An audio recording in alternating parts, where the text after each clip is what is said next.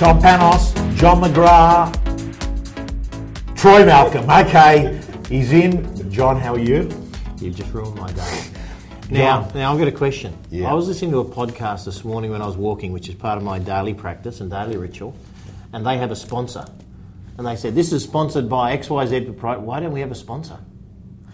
Are we not good enough to sponsor? Well, John, I'll tell you, we get asked, well, you don't, but I've been asked by a number of people. They're saying, listen, we'll give you some money. And Are they throwing big dollars at us, or is it small numbers to start with? Well, John, I'll talk to you offline, but rest assured, we don't need business managers or accountants for this.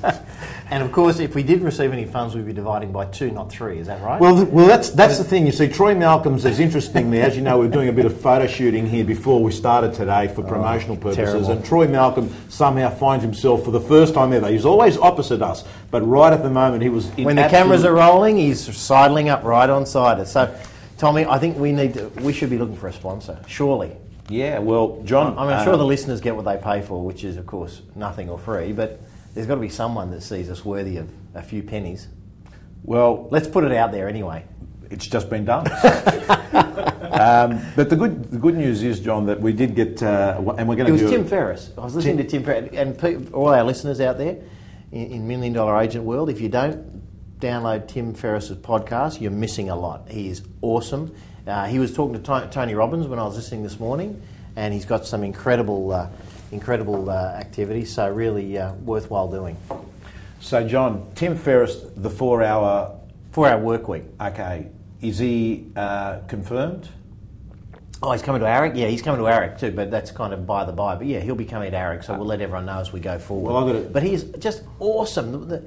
Basically, for those that don't know Tim Ferriss, he wrote a book called The 4-Hour Work Week, which is he wanted to find a way where he could live his dream life and he could do it in 4 hours by delegating everything else out and outsourcing stuff to people. And he's written this book that ended up, for months on the New York bestsellers list. And he's made himself a fortune. And now one of the things he does is he listens to, he creates podcasts. I think they're kind of weekly or something, but really good. And he had, there was something he was saying, and he had, admittedly he does have several million listeners, so he's got a few more than you and I, but we're getting there.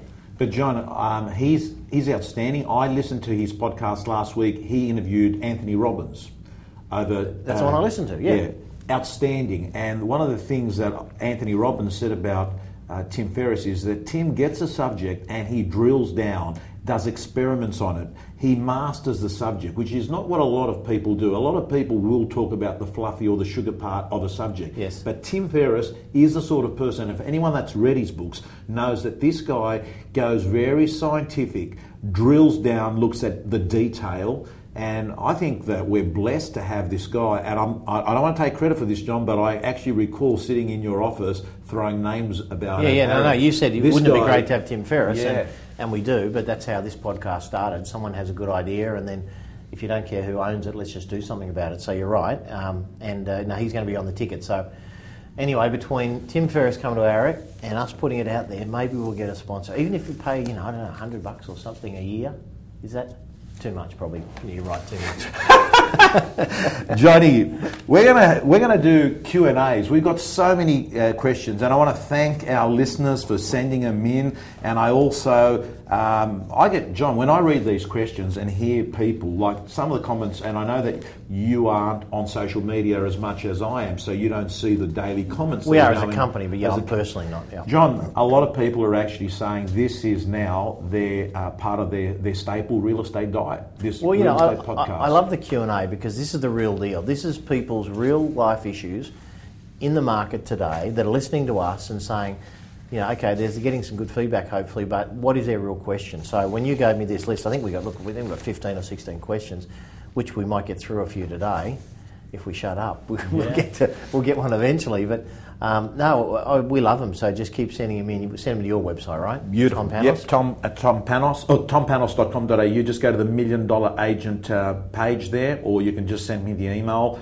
on the contact list. Oh, John, I want to go to the first one here because I think this one's relevant. I think that there is a lot of stock on the market. I think the dynamics might change a little bit. There's still a big appetite from buyers, but that excess stock means that good agents are having crucial conversations all the time, right from day one. Here's a question that's come in.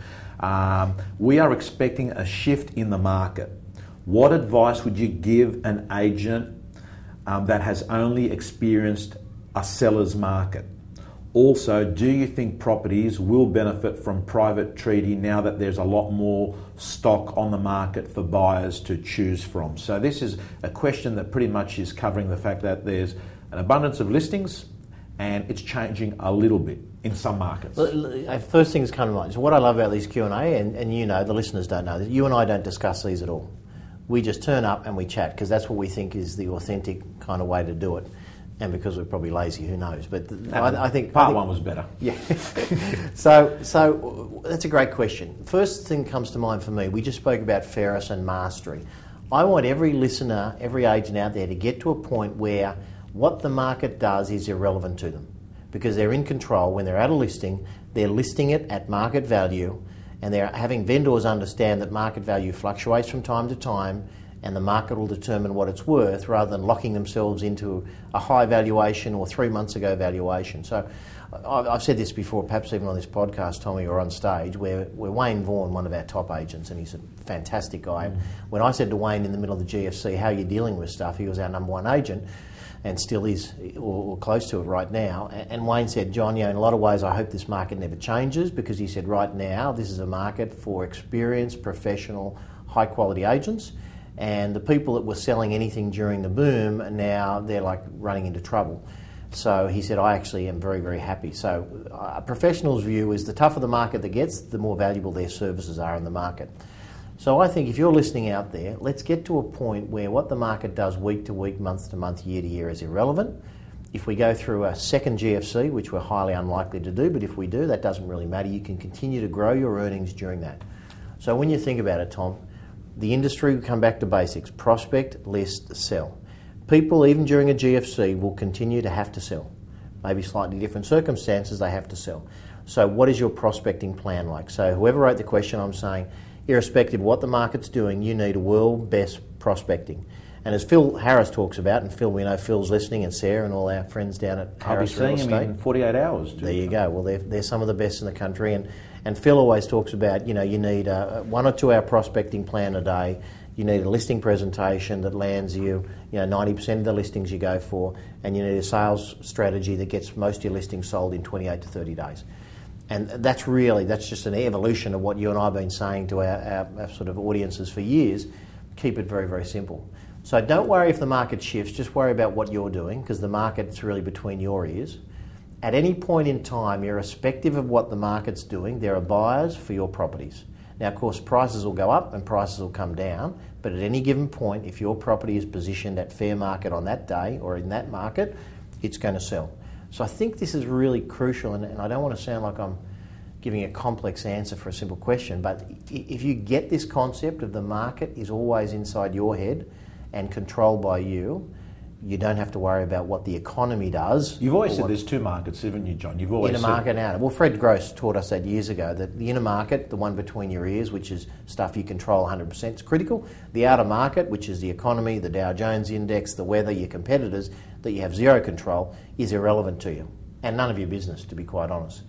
So, we talk about that. So I think, but you're right. I love the point where they said some agents, if they've joined the market in the last 2 years, have only seen in most parts of Australia a very strong market.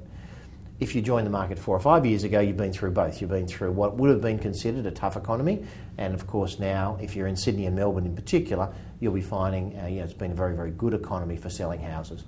So, I think just take control, look for mastery, take the Tim Ferriss approach of really looking to master your skills. Most agents that I talk to, Tom, they still have a 5 or 6 out of 10 listing presentation. That's their own admission. They're a self-rating. I think, to be honest, if they really did one in front of a world-class lister, that's probably the real number is 3 or 4.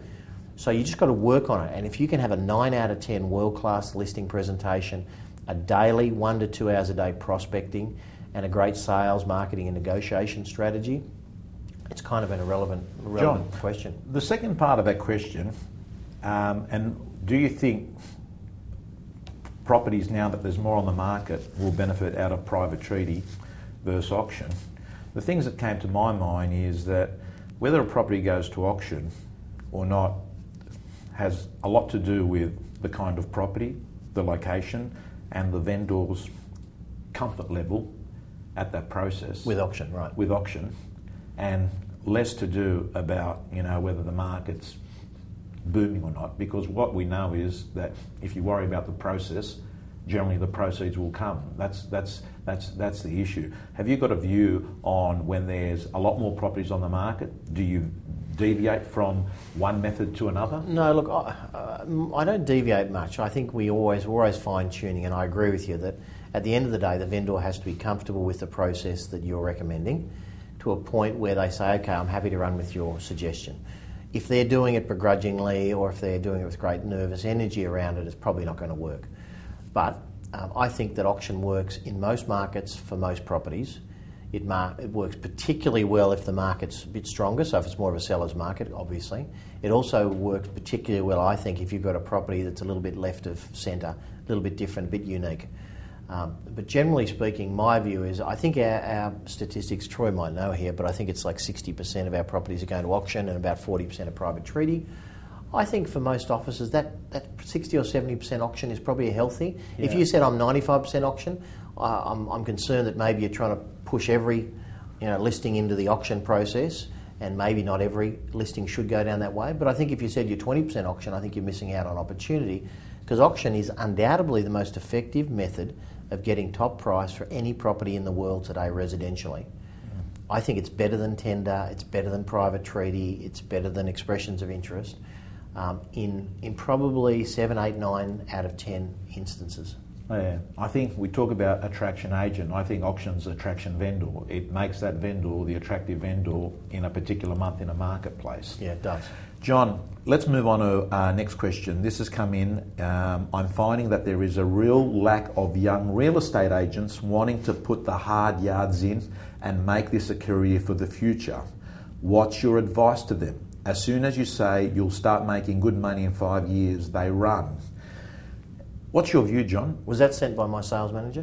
Actually, I'm not going to tell you the person it's come in from, but I can assure you, whoever you are, is whether you're referring to Matt LaHood or that, it hasn't come in from. It hasn't come in from a McGrath. I'm only joking. If Matt LaHood heard that, I'm only joking. No, it's come in from someone I know in Sydney, and I want to. Intriguing. Yeah. What do you think, John? Do you think young? It's a good point. No, look, it's a good point.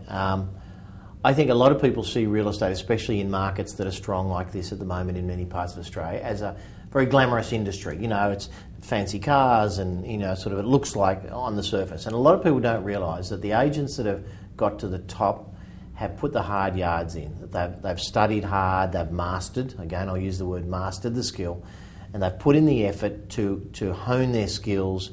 Every listing appointment, prospecting calls, it's always about getting better and better.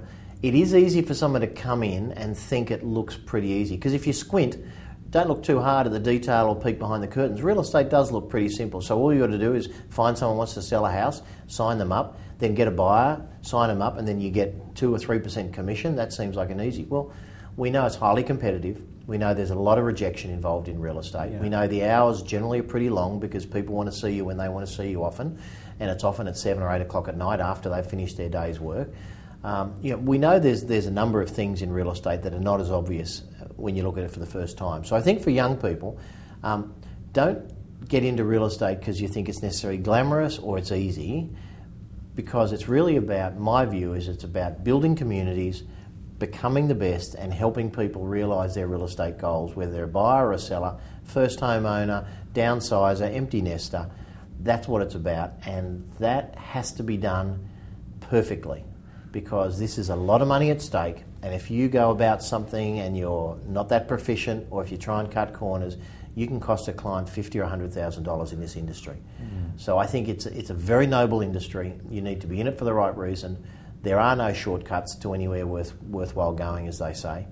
And I think you've got to really work hard, and don't fool yourself that this is easy. So as a principal, was that a principal that wrote that, or a sales manager or someone? I would call him a principal. He's a principal. He's the owner.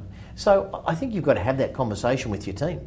You've got to talk them through the rewards that await for you in this industry if you get it right. And getting it right is not just turning up and giving it a go. Getting it right is drilling into the detail, perfecting and mastering your skill, just like a neurosurgeon would perfect their skill, or an architect would perfect their skill, or a great barrister.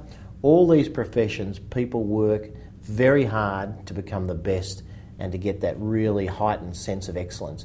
You've got to do that in real estate. It's not about turning up. John, you've always been a hire for attitude, train for skill recruiter when you're recruiting, aren't you? Like for you, you've always, if the want is there, the what and how show up. It might not show up in the first 6 months, but the actual process shows up as long as the want is there by the person. That's what you're really looking for, isn't it? Yeah, look, yeah, I think it's much easier to teach someone the skills of a listing and what to say at a prospecting call than it is to teach someone that they should be hungry and excited and love serving and be passionate and energetic. That sort of stuff, by the time they reach us or we come in contact with them, they've created a certain life habit. And can you change that? Of course, you can change anything, we know that. But from a principal's point of view, I'd rather put my effort into giving a really energised, excited, enthusiastic, passionate person with great integrity, so they've got all the basic human skills that we think are so critical. I'd rather teach them the way to approach, how to listen better, how to present your offer, how to deal with someone that wants to reduce your fees. Those things are relatively easy, but you've got to have the right attitude there. But it's a great question. For principals listening in the room, I'm sure most have had some level of frustration where they've seen someone with amazing potential, but they get a bit complacent or arrogant or cocky, or they think, this is kind of a bit easy, and they just never realise their potential. And I've seen hundreds of those people, Tom, in our company, out of our company, in the industry, as you have over the years. So, you've got to treat this as a very important profession, and I would encourage everyone to be world best. We, as we finish off, because Troy's doing his job perfectly today, and only two questions. He's given us the signal that we're over the 15-minute mark and under the 20-minute mark, which we know is that's quality time on podcasts, isn't it, Troy? We must have a quick one there, a third quick one. Okay, let's do the third quick one. Absolutely. So, John has overruled Troy Malcolm. John, if it was your first week in real estate, this is a nice short one. What would you be doing, and what would your day look like if it was your first week in real estate? Also, what keeps you going through the tough times? So it gets longer. So can we try and do this one in 2 to 3 minutes? John, if this was your first, if John McGrath was meeting first thing John I'd do McGrath, is, Tom, we talk about ideal week, I'd make sure I had one. Right. I'd understand the concept, I'd talk to someone. So the concept of ideal week is work out the most important things to do and put them in your diary before you allow another appointment in. Very critical. Second thing is prospect, list, sell are the key areas, so make sure they are part of your ideal week, and make sure they go in just like an open for inspection would or an auction would. Third thing, and I know this is, first week, I'd be finding every great agent I could, and I'd be finding a way to get into their diary, have a coffee with them, visit open for inspections with them, attend auctions with them, anything you can. There is nothing like learning from someone that's in momentum or flow, that's got that level of genius and excellence that you're aspiring to. And that was one of my great gifts when I started off. I worked with a guy called John O'Brien, who's since passed away, but he had magic in his fingers when he looked at something and he went to a listing presentation. He was very left of centre, but there was something about, and I got to observe that, and hopefully in my own style and way, I was able to replicate some of that as I started my real estate career, which helped me get into momentum. So I think that's really critical. On the other thing, how do you keep going? You talked before a minute ago, Tom, in tough times, it's your why. What gets you out of bed every morning? It's not to pick up a paycheck. It's not because, just you have to. It should be what is driving you. And funny enough, on the Tim Ferriss, Tony Robbins tape that you and I were talking about, he talks about when people lose their momentum and they seem to go flat, it's often because they've run out of vision or they've achieved their goals, and all of a sudden they haven't put new goals in place, so it feels like there's no point. So I think the thing is to have some really huge goals that inspire you every day, and not just around real estate, about other things that you can do, being part of the real estate industry, and community is a great one. So that would be the thing I'd be looking towards. I'd be really making sure I had my goals in place, my ideal week in place, my prospecting plan in place, then I'd just go and hang out with some really great achievers for the first few weeks. John, I think those three brilliant answers that you gave there could apply to an agent that has been in the business for 20 years. Because I think if you wake up and you've got a reason for what you're doing, and you need it. You need to be starting work in your 20th year like it's your first year in real estate. And when you make passion your paycheck, everything seems to flow. Well, we talked, Tom, as you know, about new business energy. And I was talking to some of my guys recently and they'd lost a bit of market share, and I said, what's happening? They said, this other company had opened. I said, here's the deal. I'll guarantee you're better than that other company and that other sales team. But here's the problem. They have new business energy. They're operating like they're hungry as hell. It's their first week on the job, and they are going hard for every listing, and they're showing that enthusiasm and passion in everything you do. You've been here market leader for 10 years, and all of a sudden you're probably acting like market leader for 10 years. Yeah. So it's, you can have new business energy, you're right. Whether you've been in the industry 32 years or you've been in it for 3 weeks, it's all about the energy you bring to everything. So beautiful. Hopefully that's good. Don't forget us, sponsors there. Throw checks down the. Well, I don't know where we just send the check. Oh well, John, we have no who knows? fixed address. We might actually appoint some senior accountants in the city to manage all this. We have no fixed address, so we'll keep your money and just keep listening. Thank you, guys and girls. We'll see you next week. See you later.